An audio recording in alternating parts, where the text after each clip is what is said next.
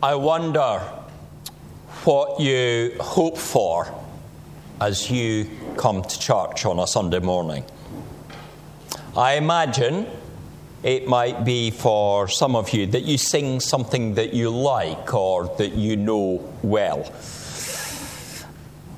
For others, it may be that you get a sense of the closeness of the Holy Spirit, that it touches you in a new way, that He comes and fills you and refreshes you. For some of you, you might be coming hoping for a healing and a restoration, a newness of life. And others among you might have different hopes, things that you are there longing for God to do in your life. And you come into this presence hoping that you may see that journey towards that time, that you will know that presence, that hope being fulfilled. The hope of those in the first century synagogue of Nazareth was for the coming Messiah. They hoped for an individual that was anointed by God, filled with the Spirit, to come and to lead them, to restore them as a people, as a great nation.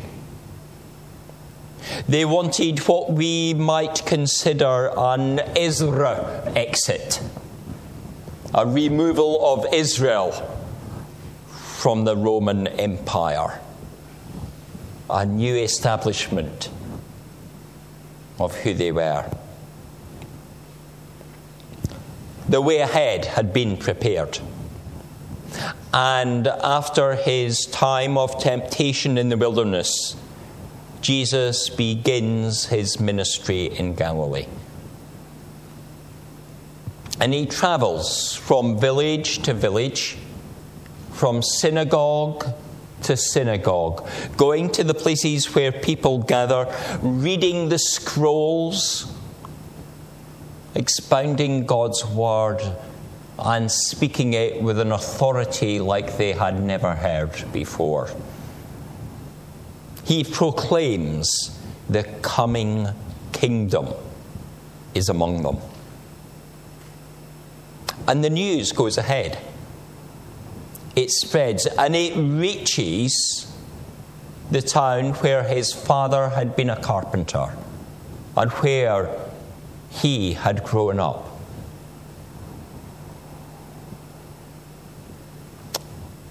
And so the people wait. They watch, they listen, and they hope. And their hopes seem to be fulfilled. It is not a random scroll that is passed to him to read. It's from the prophet Isaiah, Isaiah 61.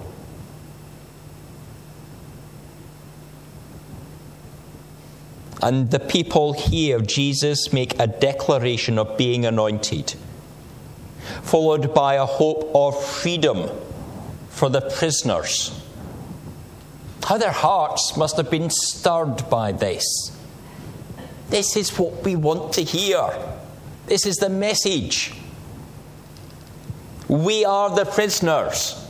We are the oppressed. He is the anointed. How wonderful it would all seem to them. This is the moment. This is it. They hang on every single word. Their eyes are fastened to him as he sits down. All spoke well of him. Everything is going so good. Their hope is being fulfilled. And then it happens. The crash, the anger, the furiousness deep in their heart. And this really is a game of two halves in this reading, isn't it? from that longing to hear each word dripping from his mouth to wanting to throw him off a cliff. What gets them there? Jesus points out that they are not going to like the word he has for them. They are not going to appreciate it. Indeed, they will disown him.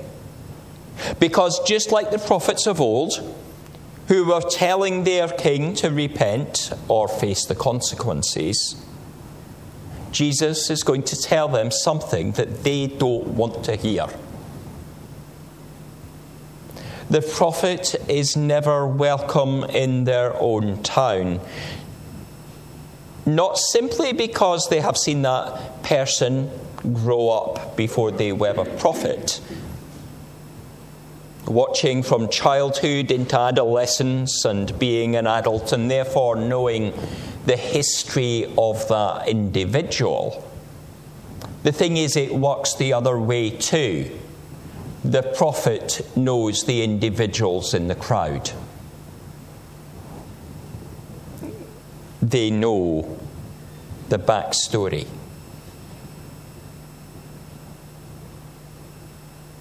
And so the prophet in their own town is unwelcome because he or she is a whistleblower from within. Someone who tells the truth as God sees it. And it hurts deeply when the elephant in the room is spoken of. The crowd doesn't like the word, and they turn against the speaker.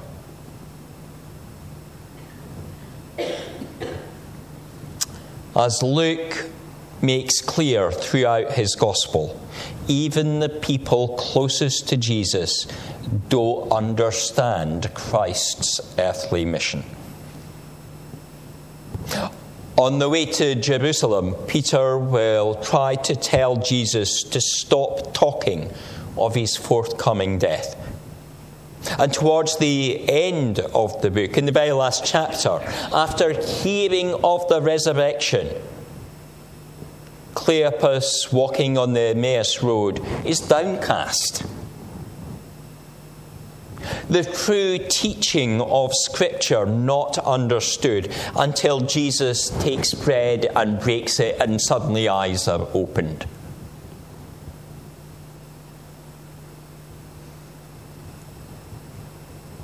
In a time of famine, Elijah did not feed an Israelite widow despite many being hungry.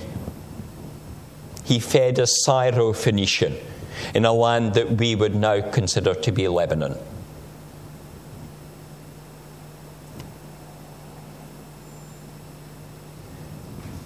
And Jesus reminds the crowd of this. He says, there were hungry people, but who did the prophet feed? Who was ready? Who was faithful to receive the feeding that God had in mind? And then he speaks of Elisha. Elijah healed Naaman, a foreign soldier, someone that had led soldiers into battle against Israel, who had taken captives, young people, away from Israel. That's where the slave that said, "Look, there's a prophet back in my homeland," came from. Naaman was an aggressor against Israel, and yet he is the one that is healed. Even though Israel had many lepers. And the thing is, God does not discriminate in his mercy and grace. He is love. He is abounding in love. He has love for his people. but he also has love for the rest of the world as well. And that was not the message of the word that was wanted. This is not the message of hope that is making Israel great again.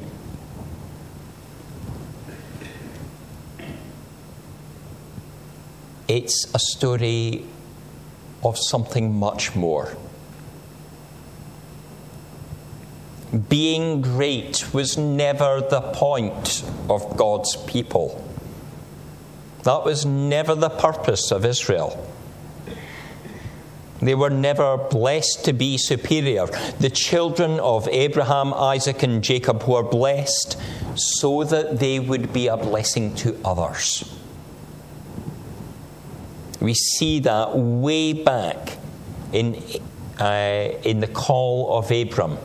In Exodus 12, verse 3, all peoples on earth will be blessed by you.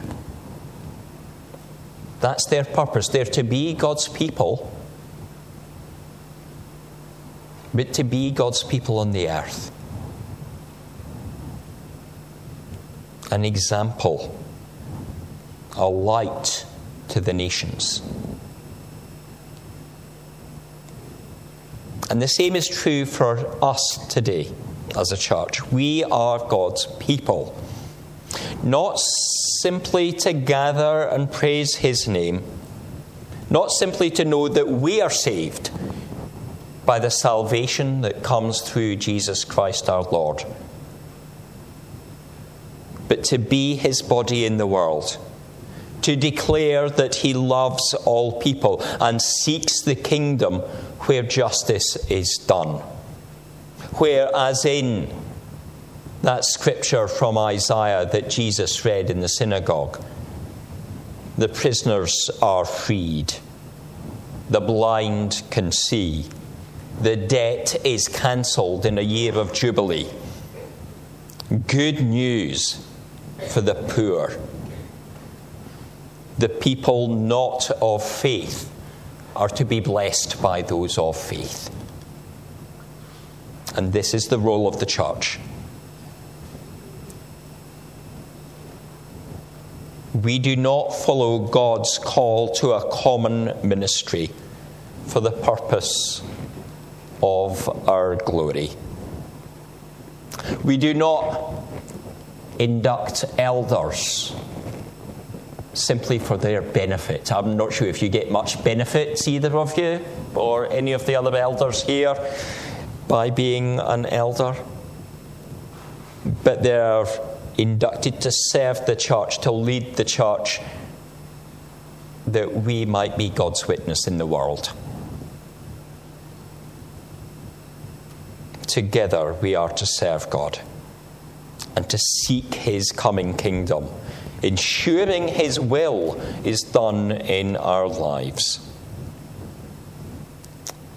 The people of Nazareth thought they understood God's word, that it was declared in the law and spoken by the prophets. They thought they knew God's will, but it is clear in their response that they did not. The crowd chased the Lord. They take Him to a high spot. On a cliff, they intend to silence Him. But it is not yet the time for Jesus to die. And instead, He simply walks away. There will be a later time, when the time is right, where Jesus chooses not to simply walk away. He who saved others could have saved Himself, but chose to save even more. And He is nailed to a cross, the only true innocent man paying the price for our sins. Do we accept this idea of sacrifice, I wonder? We might recognize the sacrifice He did when he died in our place. But do we give up our earthly way of life for him? Do we seek his will above our own? As followers of Jesus,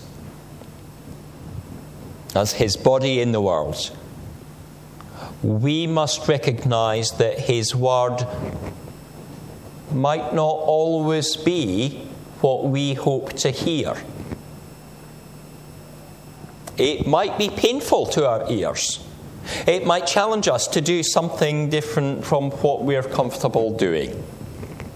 It might direct us to a difficult path. But discerning that will and going his way is how we must live.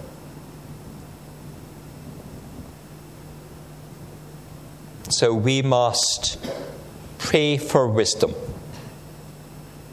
Weigh up the message when we hear Scripture.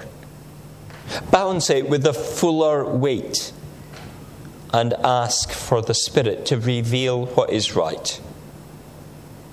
Remembering that our hope in Christ is something not simply for us, but he is the hope for the world. Amen.